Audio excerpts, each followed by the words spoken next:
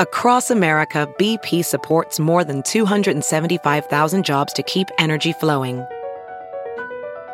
Jobs like updating turbines at one of our Indiana wind farms and producing more oil and gas with fewer operational emissions in the Gulf of Mexico.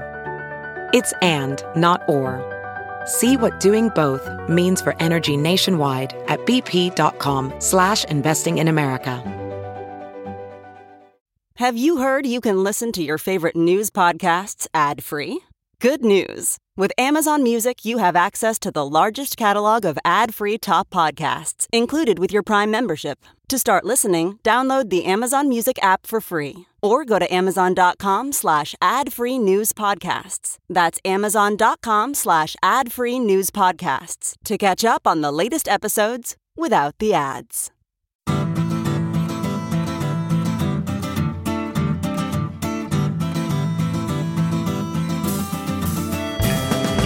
Welcome to the Cynical Podcast, a weekly discussion of current affairs in China, produced in partnership with the China Project. Subscribe to Access from the China Project to get, well, access. Access to not only our great daily newsletter, but to all of the original writing on our website at thechinaproject.com. We cover everything from China's fraught foreign relations to its ingenious entrepreneurs, from the ongoing repression of Uyghurs and other Muslim peoples in China's Xinjiang region to Beijing's travails as it struggles to deal with a surging wave of COVID-19. It's a feast of business, political, and cultural news about a nation that is reshaping the world. We cover China with neither fear nor favor. I'm Kaiser Kuo, coming to you from Chapel Hill, North Carolina. Today on Sinica, I am thrilled to be joined by Rebecca Kuang, an amazing novelist and scholar whose latest book, Babel, or On the Necessity of Violence, an Arcane History of the Oxford Translators Revolution, was one of my absolute favorite books of 2022. Rebecca, who writes under the name R.F. Kuang, was born in Guangdong, grew up in Dallas, and was educated at Georgetown and then at Oxford, where she has an MSc and an MPhil from Cambridge. She is now a graduate student at Yale in East Asian Languages and Literatures. Her trilogy, The Poppy Wars, which draws extensively on Chinese history, from the Song to the 20th century, won all sorts of awards and is next up on my list of to reads. But today we're going to focus on Babel, which my daughter actually turned me on to, and which was an immediate bestseller and was named one of the best science fiction or fantasy novels of the year by numerous media outlets and booksellers. It's a novel about so many things, about colonialism, about the Industrial Revolution, about race and gender, about the global North and the global South, the circumstances of the Opium War. It's about translation. It's about the way academia has been enlisted in the service of not always benign national ends. It's also about labor activism, about revolution, and, as the title suggests, the necessity of violence. If you haven't read it, perhaps you'll want to save this episode for after you have. There will be some spoilers, and I'm sure many of you received it for Christmas anyway, so crack into that thing and then listen. Rebecca Kuang, welcome to Sinica. Thanks so much for having me, Kaiser. Well, I'm so glad to have you. Because this is a podcast about China, I want to assure our listeners, first of all, that your novel, Babel, has an awful lot to do with China. Its protagonist, Robin, is born in Guangzhou, and at the center of this plot is an effort by Robin and his comrades to prevent what many historians regard as the opening trauma of modern Chinese history, the Opium War.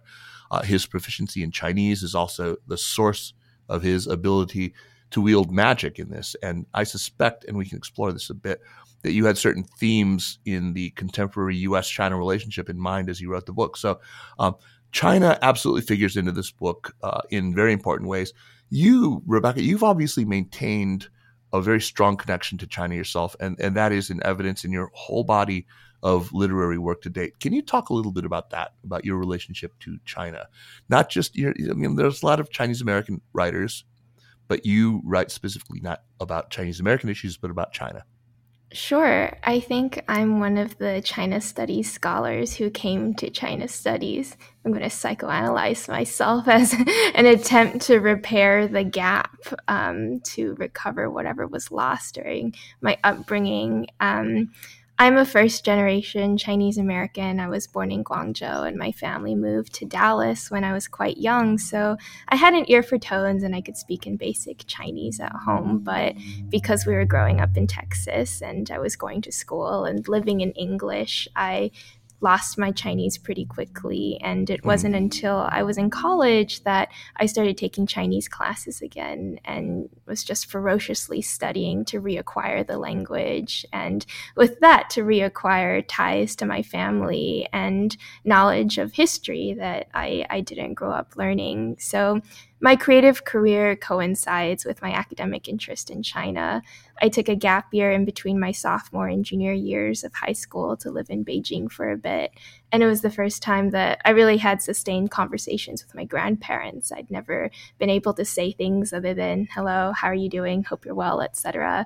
in Chinese before. And I was learning all this crazy stuff about my family's history, their experiences during the tumultuous 20th century. And I really wanted to chronicle it all somehow, but as a 19-year-old, I didn't really feel confident enough to write a family autobiography. So I wrote it as a piece of fantasy fiction instead, because fantasy was what I was reading at the time.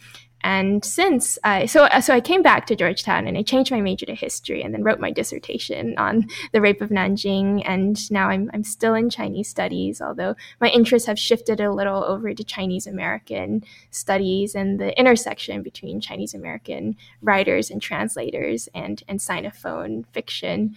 And I think a lot of this is still motivated by that childhood regret at losing my Chinese and not being able to communicate with my family. I totally feel you. I mean, I had a very similar experience, although I wasn't born in China. I had, that kind of crippled kitchen Chinese that so many of us ABCs like me had growing up. And I'm watching my son struggle with it too. I mean, I think part of him realizes he wants to pick it back up again. And he's struggling to talk to my wife, to express himself well in Chinese with my wife. But anyway, for an author like you, somebody who has, if your novel is any indication, a fraught and maybe conflicted relationship with academia, you sure seem pretty drawn to it. I mean, you've already established yourself at such a young age as an important and very capable writer and an amazing storyteller. But do you see yourself pursuing an academic job and continuing to write in parallel, or do you think that you're going to shift onto one leg or the other?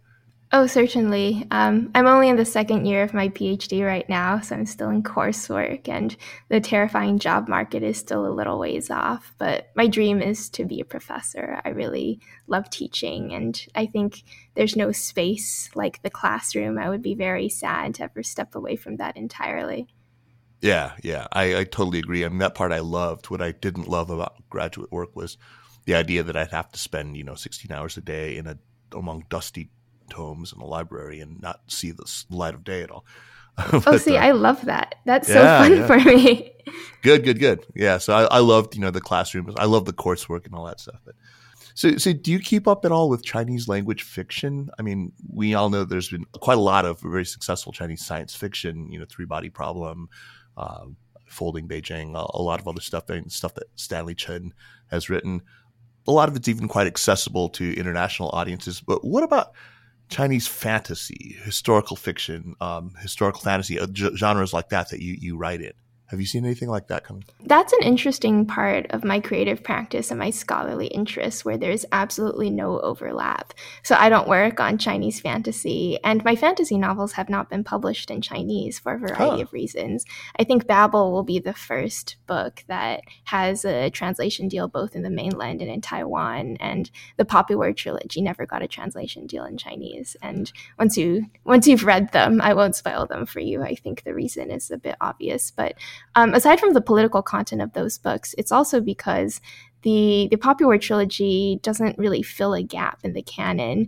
Chinese fantasy is such a saturated marketplace. I'm passingly familiar with the literary ecosystem of web fiction and and the quite close connection between TV adaptations and all the properties that are springing up in prose form. And the Poppy War doesn't, so there's no gap in that market that Chinese readers need the Poppy War to address, whereas there is that gap in Anglophone fiction. And I think that's one of the reasons why there hasn't been a translation.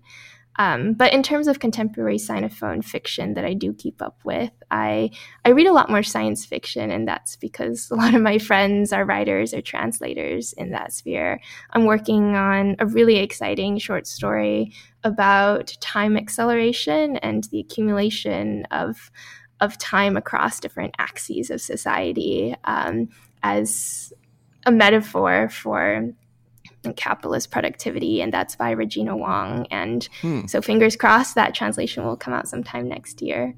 I look forward to it. And, I also look forward to reading Yellowface, which we'll talk about at the end here. Can't wait to check that out. So Babel was obviously a work of fiction, indeed, a work of fantasy, but it's set in a history that is not too far off from our own. Actually, I think it's one of the novel's great strengths, is with any good work of historical fiction, that it has quite a bit to say about, quite a bit to teach about the period in which it's set, the 1830s in Edwardian, I suppose, early Victorian England and late Qing China. Were you nurturing any specific hopes for what your readers might learn or what they might be inspired to delve into further in terms of the real history of that period in which you set the novel? Oh, there's so much. First of all, I hope to correct the prejudice that the first half of the 19th century was more boring than the second half. I always do this thing when I start writing in a new genre where I call it vocal training, and I read as much within the genre as I can to pick up the rhythm, the language, the colloquialisms, the prose style. So I was reading all this Victorian fiction, Dickens mostly, and a lot of Victorian pastiche, so contemporary fiction that's set in the Victorian era. And everybody always chooses decades that are after the 1850s. And I get why. That's when most of Dickens's more popular stuff comes out, and that's after the Industrial Revolution has really taken off, and after a number of key technologies that figure in steampunk fiction have been invented. Yeah. But I'm really fascinated in the 1830s, the 1840s as a period of great potential and change, when the Industrial Revolution was just kicking off, when these technologies were just starting to be widely adopted, and there were all these questions over what does this do to labor, what does it do to social inequality, what does this movement of people from rural areas to urban areas do to the makeup of a city, and how do you address urban poverty? And this was a period when Victorian England really was asking itself what kind of country it wanted to be. And we can get into the content of the novel, but the characters ask over and over again, what are the junctures where we can push history off of its course? And I really think that decade was a period where there was so much potential for things to go otherwise, and we ended up with the world that we did. What about on the other side of the Eurasian landmass, for when you're looking at the 1830s in China? I thought I heard notes of Stephen Platt's Imperial Twilight in there. Is that something that you might have read for? Oh, yeah, that's I read his Imperial Twilight. I also read Julia Lovell's book on the Opium Wars. I think the Poppy War trilogy, the name really gives it away. I keep coming back to the Opium Wars as this critical juncture in Chinese history, and it's really overdetermined as one. I mean, the PRC has made it a part of its founding mythology, the start of the century of humiliation. And Julia Lovell asks, oh, well, was this incident really that critical in the weakening of the Qing Empire? And I thought her argument was quite interesting. But I wanted to answer the question of how critical was the Opium War for the British Empire. And my answer was it was incredibly important. It's what reversed the silver deficit that really funded the next great wave of British colonial expansion. So it could not have been more important, at least on the British side. Absolutely. And you also sort of complicated on the British side as well, because, there were people who opposed the war. I mean, it was actually quite vocal. There were a lot of very prominent British statesmen who were opposed to the war, and you put that in there as well. I wanted to ask, Julia Lovell, the surname Lovell. Is there a coincidence there, or is that a deliberate kind of nod to her? Oh no, it's a complete coincidence. I asked a friend who does 19th century Victorian fiction what name to assign a stodgy old British gentleman, and she said Lovell was pretty middle of the road. Okay. I thought I was looking for sort of I figured you would have read that as well, and so I thought I was looking for some kind of connection. Now I don't want to suggest that you've drawn too extensively from your own biography in creating your characters. But it does kind of strike me that Babel's protagonist, Robin Swift, and you were both born in Guangzhou, found yourself at a young age, immersed in an English language environment. I mean, Robin is taught English from the time he's very, very young. You speak Mandarin. I don't know about Cantonese in your case. I don't have Cantonese. I wish I did. My mother speaks Cantonese. My father doesn't, which means that they didn't speak it at home. Yeah, he was Hunanese or something, if I read correctly. That's right. He's from Leyang. Oh, okay.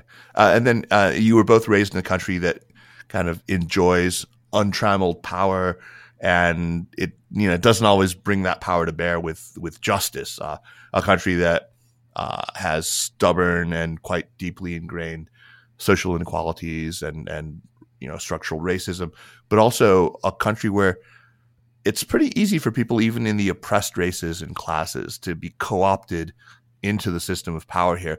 So I thought these were all really interesting themes that maybe you personally wrestled with. I mean, is America of the 2020s analogous to your England of the 1830s?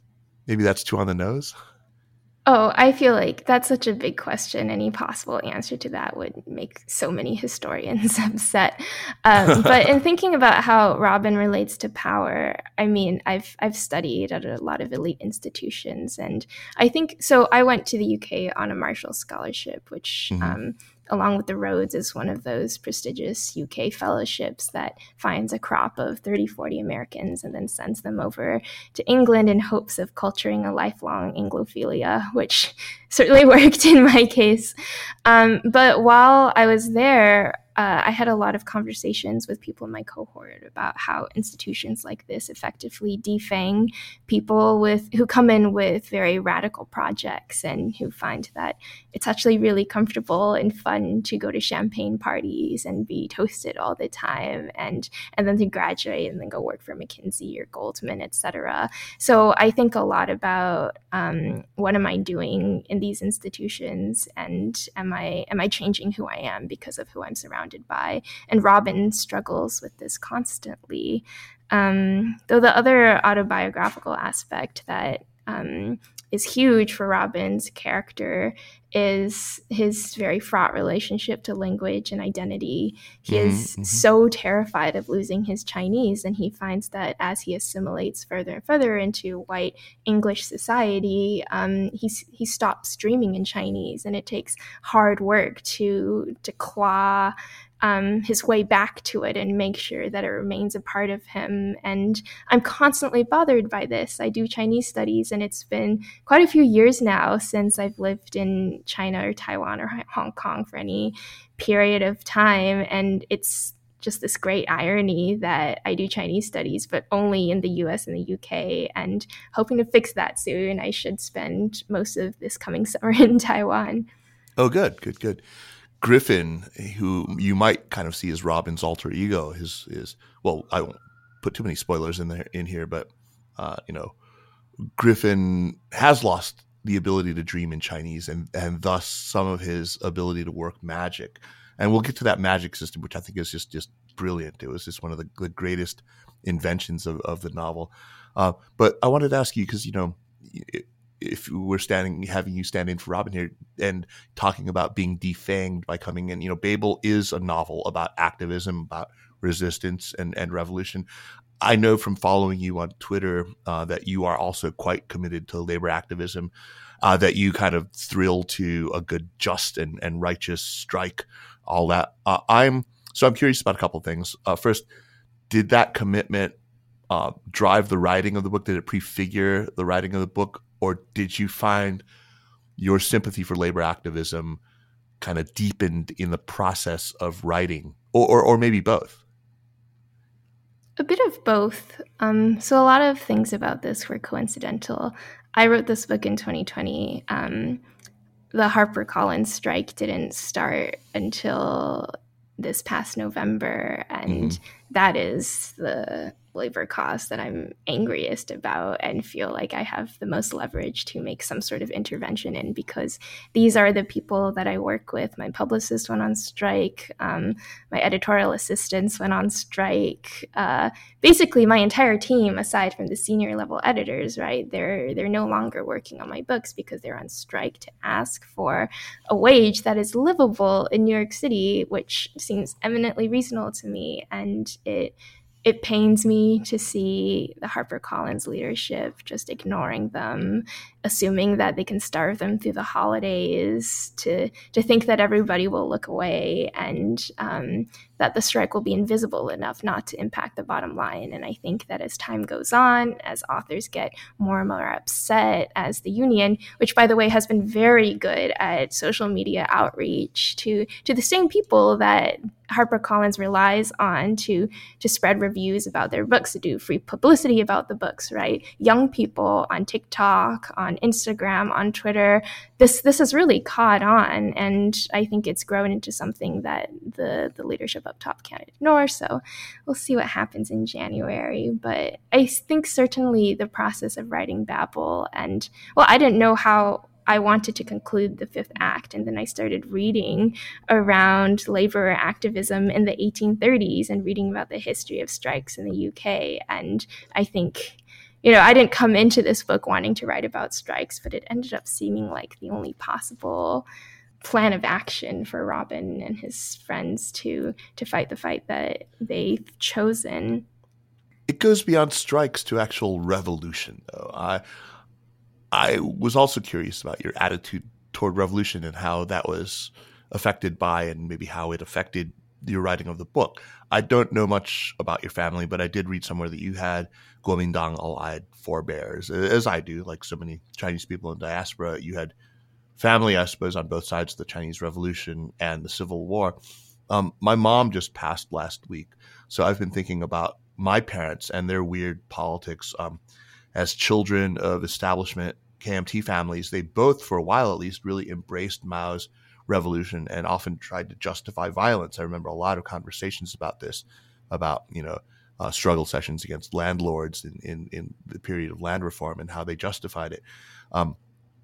I imagine you've had to wrestle with this a bit too. So back to that question, how did your writing of this book reflect or maybe affect your attitude or your beliefs about the Chinese Revolution and really about the vicissitudes of the Mao years? Well, first, I'm so sorry for your loss. I hope you and your family are doing okay. Thank you. I imagine it's a really hard time. I actually think more about the 1989 student protests when I think about the revolution that inspired the revolution in Babel. And this is because I have a very close relationship with my dad. And he was a student at Beijing University during the protests. And he was there and he watched his friends dying in the streets. And this has immensely affected him. It's one of the reasons why he chose to bring our family to the U.S. He went to the U.S. for graduate school shortly after he left Beijing.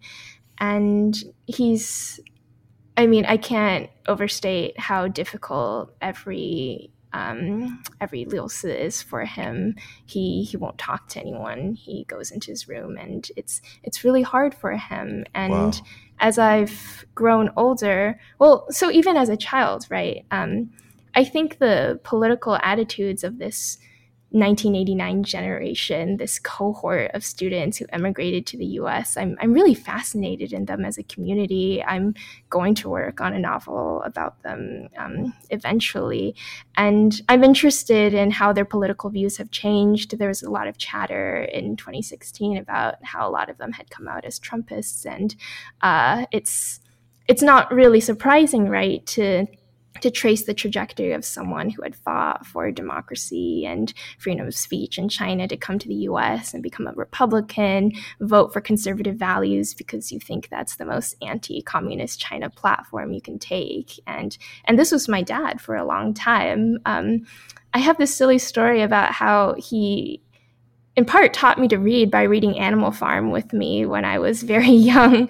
Wow. And I didn't understand what the book was talking about at all. We read 1984 in Animal Farm before I was 10. So he was indoctrinating me from a young age.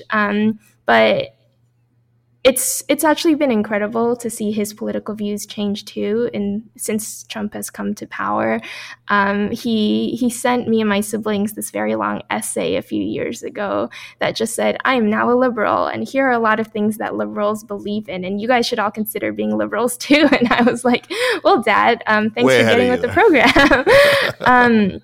But so all of that, all of those U.S. politics matters aside, he has always inculcated in me from a very young age the necessity of speaking up when you feel like it matters and using your voice for things that are important and not being afraid.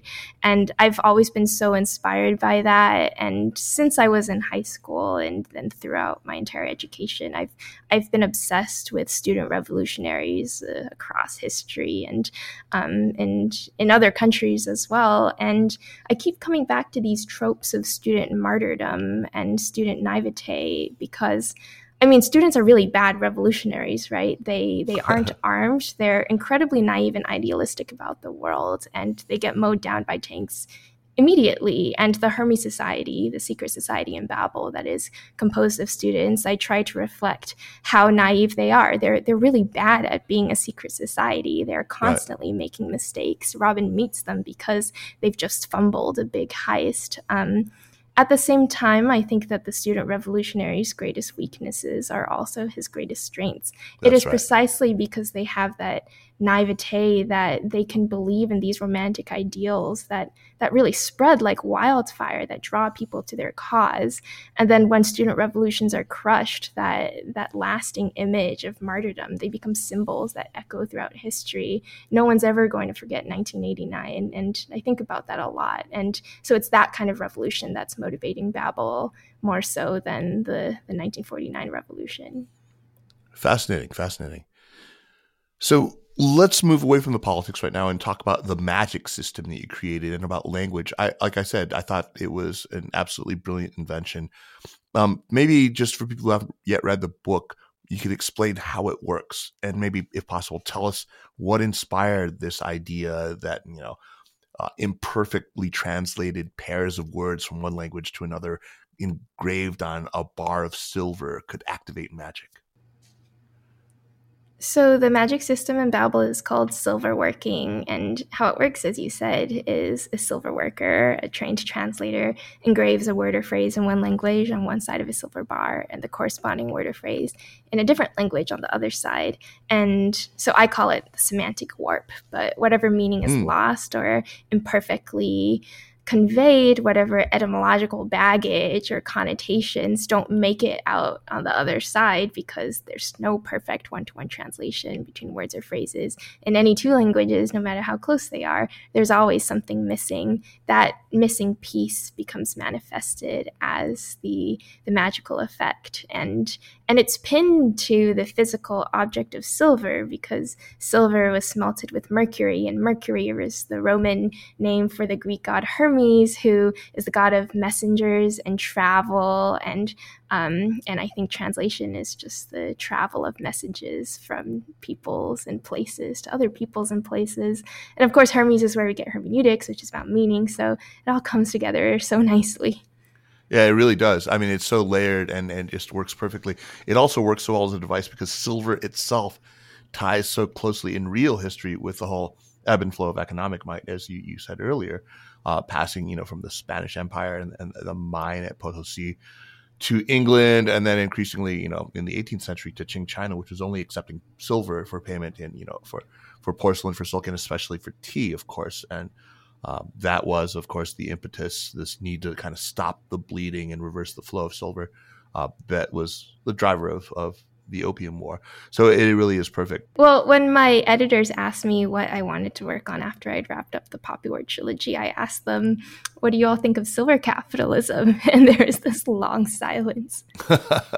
They didn't get it, or they they didn't know what you meant. I think I had not expressed how this project could possibly be commercial. And I think there was a lot of, because I think about themes first when I'm writing. And the entire time I was trying to pitch this project to them, it was just, silver capitalism, industrial revolution, England, China.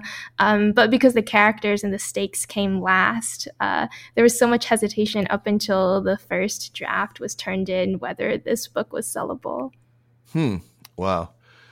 But where I was going with this was, is it silicon now, which these days is, the closest thing to magic? Maybe today it's, silicon and semiconductors made from it, but tomorrow it might be like lithium ion because, we're dependent. But I feel like there's this substrate, which in your case is silver, but it feels politically relevant today, again, with the United States and China and all these efforts to sort of limit China's access right now to advanced silicon.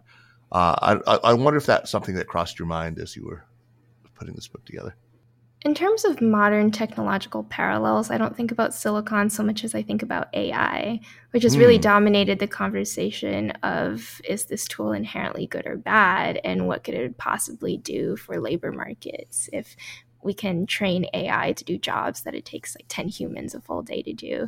And I see echoed again and again the exact same language that people were using in debates during the Industrial Revolution, language which I imitate in talking about silver, about whether this is an inherently evil tool or whether it just is a neutral tool that depends on who's using it and for what purposes. And if you have something that can replace human labor and people are talking about it in a way that seems like, this will usher us into a utopia, well, what do you do about the people who are now out of jobs? How do you redistribute that wealth equally? And it's really just the same debate over and over again. Yeah, I mean, in your book, you actually rescue the Luddites from the kind of aspersion into which common usage has now cast that group. History has really done the Luddites dirty, but they had points. Yeah, no, absolutely. I'd be smashing some power looms if I were them too. One person who I just knew would read this book, and he is the same individual who turned me on to Jonathan Strange and Mr. Norrell, to which your novel has you're probably sick of hearing that comparison. Anyway, is Brendan O'Kane. I don't know if you're familiar with him, but he's a translator. I wasn't surprised that he'd read it, and we chatted about your novel at length. By the way, for you listeners, Brendan was somebody who weighed in the midst of this recent kerfuffle over the ProPublica Vanity Fair piece about the lab leak theory, and that controversial piece, interestingly, relied very heavily on translation and on the claims of a State Department translator to possess kind of a special knowledge of the arcane language that's used by the Chinese state in officialese. That smelled very, very wrong to many of us, including Brendan, who is interviewed, by the way, in James Fallows, The Atlantic's James Fallows wrote this great Substack where he interviewed Brendan, and you've got to read it. It's just fantastic about that whole episode. Anyway, Brendan, among the very many kind things that he said about your book, he said, I'm going to quote him here, "I thought she did a killer job of presenting basic issues of translation theory." So he also, by the way, he aired, a couple of nitpicky observations, but, recognized that he'd come off as very, hashtag not all white sinologists. So I'm not going to out him on any of that. But let's talk about some of these issues of translation theory that you did surface in the book, since most of our listeners are probably at best glancingly familiar with the different schools of thought and the major issues that people wrestle with about translation, equivalence and sense equivalence, cultural issues and all that. Maybe you can talk about what some of these issues are, because you're a theme first kind of writer. So I'm sure you've given it quite a bit of thought. How these issues found their way into your novel and maybe even inspired parts of it. So I don't do linguistics, and I was actually pretty new to translation studies when I started writing Babel. I had just started working professionally as a Chinese to English translator about a year before I was drafting Babel, so these questions were circling around in my head, but I didn't have much training in them, which turned out to be a good thing because then I could give myself that training, but also because I had the advantage that they were taking classes in the 1830s, which means that they don't have access to a lot of the translation debates that have gone on since. There are certain arguments that I wanted to weave into their dialogue because they just seem so important to the plot, but I didn't have to cite like Lawrence Venuti and all the big names in contemporary scholarship. I just needed to make them read the German linguistics people that had been publishing in the early 19th century. So their debates and the people that they're citing, all of that is pre-1830, which really limited my reading list. So what are the big debates that are raging by, the early Victorian era? Well, interestingly, they're the same debates that we're having now. Once again, we just keep having the same argument over and over again. And it really comes down to the phrase word for word or sense for sense, which is a question of, when you... And this asks all these questions of what does accuracy mean? What does faithfulness mean? What does it mean to have integrity in how you approach a translation? And the question which poses a false binary is, do you translate each word for word and try to adhere to that sense of accuracy, right? Do you try to stick to the closest equivalent of whatever Chinese character you're translating in English, or do you try to capture the general sense, the feel of the paragraph and imitate the affective response that the original elicits in the audience? And the answer is, it really depends on context, and it depends on what the translation is for and who the translation is for. And so for example, I was in a Zhuangzi seminar this semester with Mick Hunter, which is fantastic because I passed my pre-modern requirement, and I'll never work with pre-modern texts again. But we did so much translation week after week. And I found, so when I'm translating Chinese science fiction, right, I try not to make my translations read like ethnographies or to emphasize the otherness of the Chinese protagonists. I try to make it a smooth, easily accessible read. But when I'm translating the Zhuangzi, I opt for a complete opposite approach because these are academic translations, and the idea is to emphasize that you understand what grammar structures are at play and the subtle nuances between various words, various Taoist terms. So I would come up with these incredibly ridiculously convoluted sentences just to try to imitate the classical Chinese grammar structures that I wanted to prove to Mick I had identified and knew how to work with. And that was a fun class, but I hate that kind of translation. And I'm very happy to be in literary translation where you have more artistic freedom and you don't get docked points for subbing in a metaphor for a different metaphor. Right. I'm wondering now because, I didn't read the entire trilogy in Chinese. I started it, but people call it, of course, the three-body trilogy. It's not technically called that, but in that trilogy, Ken Liu translated the first and third novels, and Joel Martinson translated the second, and there's quite a difference in the way they sound. I'm wondering if one of them fell more into sense for sense and another more into word for word, or is that too simple a kind of? There are a lot of people who are huge fans of the first and third and didn't love as much the second. There are other people who really, really loved Joel's translations of The Dark Forest. I don't know how you feel about those, or whether you've even read the English translations of them. The problem is I read them in Chinese, so I haven't thought very hard about the different ways they're translated into English. But I do love The Dark Forest above and beyond the other two books, which I think are fun. Yeah. But just like the sheer content of The Dark Forest, it's so crazy. The scene where the droplet is decimating the human fleet had my fiance's jaw on the floor on a train in Europe randomly.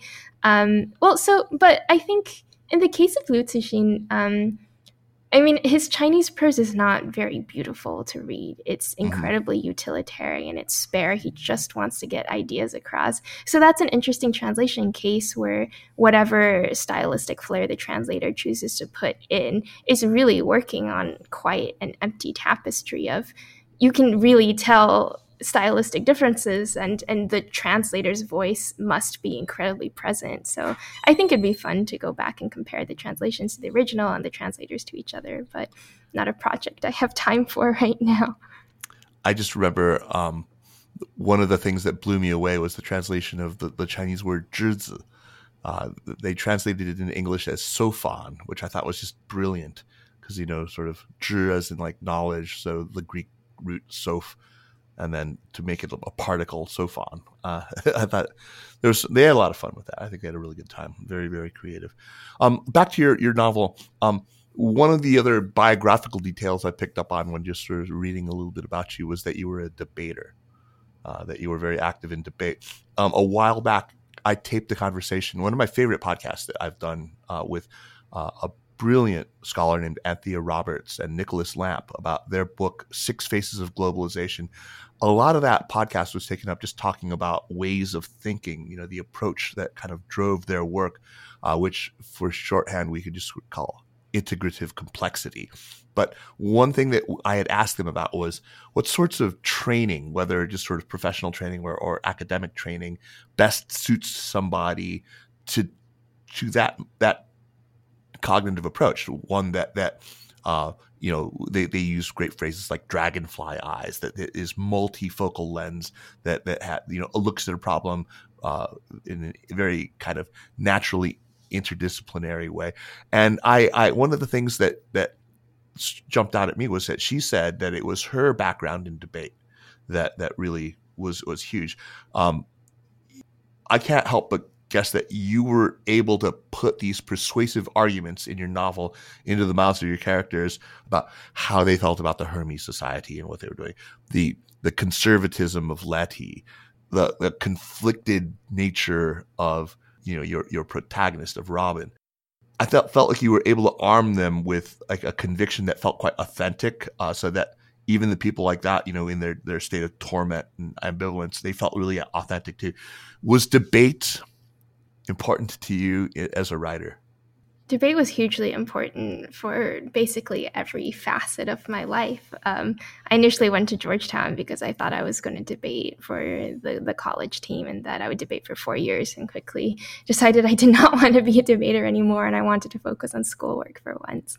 And I think there's the obvious arguments about how debate teaches critical thinking and research skills.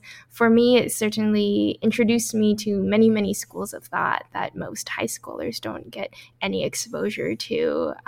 So we were reading authors that often university students wouldn't pick up until their junior or senior years. Now, how well we interpreted those authors is another question, but knowing how vast certain fields were and what debates were out there as like a 13-year-old was very cool. But I think the thing that has helped me beyond anything else is, how do I put it, a tingling connection with the audience. Because when you're at that level of competitive debate that I was at, and when you're often giving speeches to rooms of dozens, possibly like hundreds of people, you get this sense of how every word you utter and every way in which you modulate your voice or move your body, it affects the audience's energy and their connection with you. And when it's working, it's really working. When you make a joke and everybody laughs, then you know you have control of the room. When you are putting out your punchiest arguments and there's silence and you can tell it's connecting, that feels really good. On the flip side, right, when you're rambling it on and it seems like people have lost interest or have gotten bored, you can feel that connection sever. And I think that's been immensely helpful in writing prose, because if I'm getting bored with a passage, then I know my reader is getting bored. And I think in the back of my mind, I'm always thinking of the debate judge listening to those words and either connecting with me or tuning out. That's brilliant. I guess I don't really know what distinguishes this genre, but apparently there are some people who would debate as to whether Babel is a YA novel. Should it be considered a YA novel? Is that a meaningful category to you? Do you think in those terms? It's actually very confusing to me why people keep calling my books YA, because none of them are YA. Young adult is a marketing category first and foremost. I think the only way we can draw hard lines about what counts as YA and what doesn't is what publishers and authors say about their books. So you have imprints that put out explicitly YA novels that are in the jacket copy, it says this is a YA novel for readers age 14 to 17. And none of my books have ever been that. They've always only ever been put out from adult imprints and meant for adult fantasy readers. But I think there is this annoying tendency for people to automatically assume if the author is young, often if the author is a woman, then she can only be writing frivolous books for children, which is annoying on two fronts. The first, the idea that it doesn't take skill to write books for children, right? I mean, it's really hard to write about difficult issues in a way that is digestible for a 14 to 17-year-old and in a way that can teach them but comfort them. It takes really careful craft, and it's not something that you can just say, oh, well, this writer is frivolous, her stories are important, they're only for kids. That doesn't make any sense. But also, I've never written for children, and I don't think any of my books are YA, and it irritates me when people say they are. I can see why. I can totally see why. Yeah. So I'm not going to spoil for those who haven't read this, but given the fate of the four young scholars at the heart of the novel, Robin, Rami, and Victoire and Letty, it seems like there's room for a sequel. Is that something that you are contemplating, centered on Victoire? It was never a part of the original proposal, and I don't think it's something I have time for right now. I have at least 3 other books in the pipeline that are taking up all of my attention, but since the books come out, I've thought about it more and more, and I think it would be really fun to do a kind of Godfather 2 type sequel that has a prequel storyline and a sequel storyline running together. And so one half would focus on Griffin and the other half would focus on Victoire. And the problem is I would first have to learn French and also become an expert in Civil War history, because I think the next obvious playing fields for this world is the American Civil War. But that's right. I'm not there yet, so give me a decade. Okay, well, you've got plenty of decades ahead of you. But first in the pipeline is a new novel. I know that people already have some advanced copies of it, and set me up with one. So let's talk about your forthcoming novel, Yellowface. What can you tell us about it? I'm so excited for Yellowface. So it comes out in May 2023.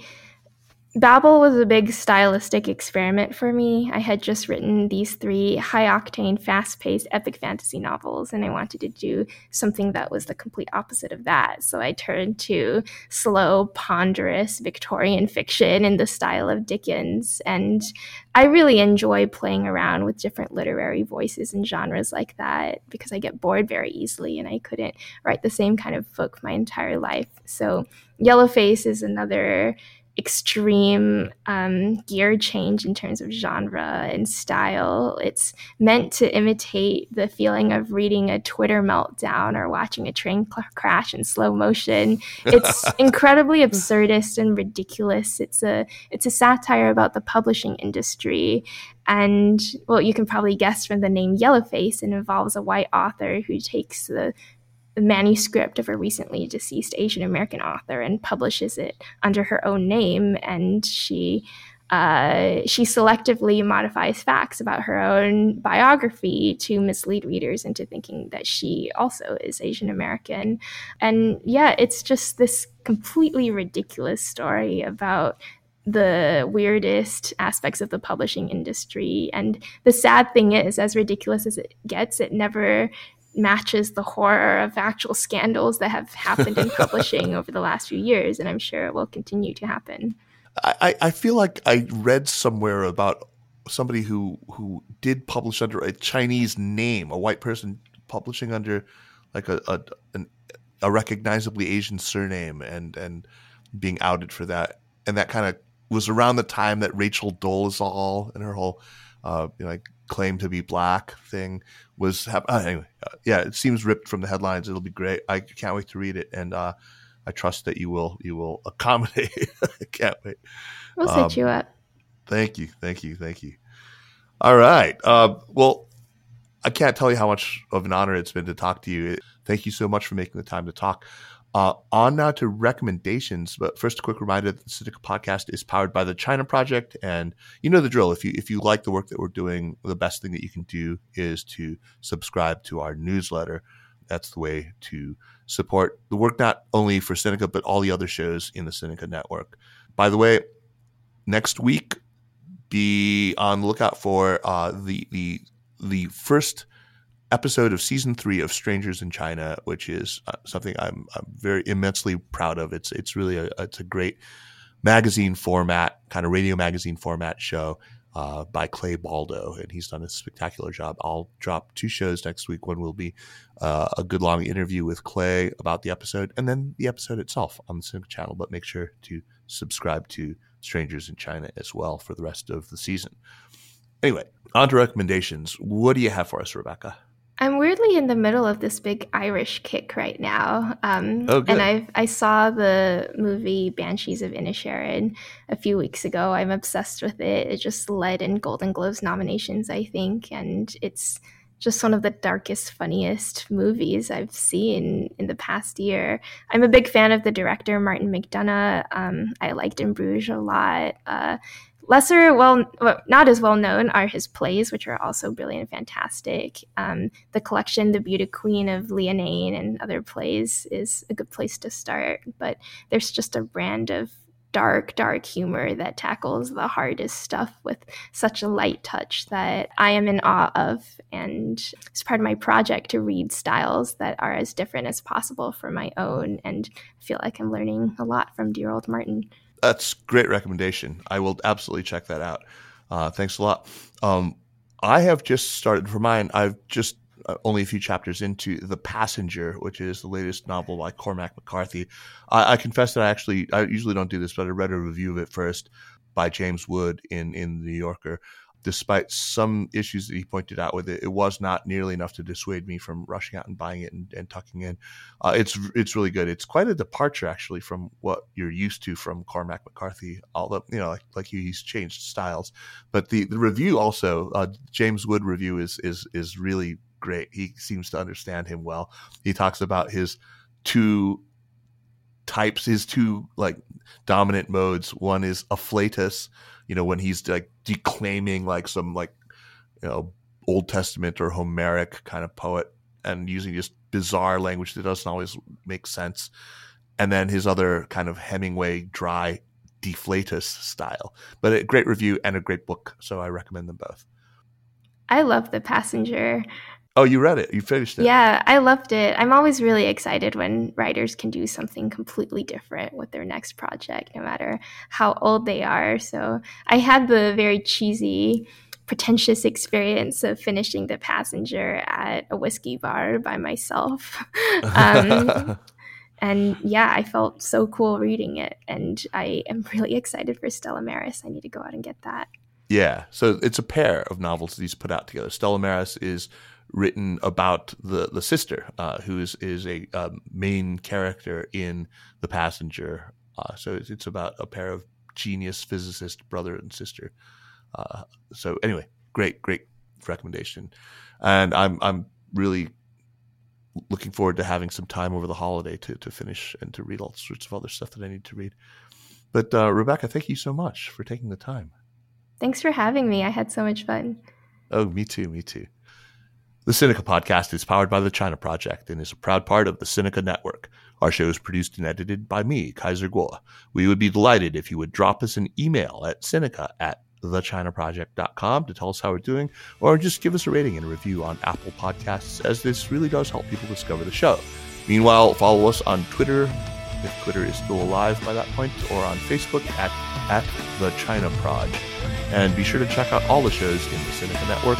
Thanks for listening, and we'll see you next week. Take care.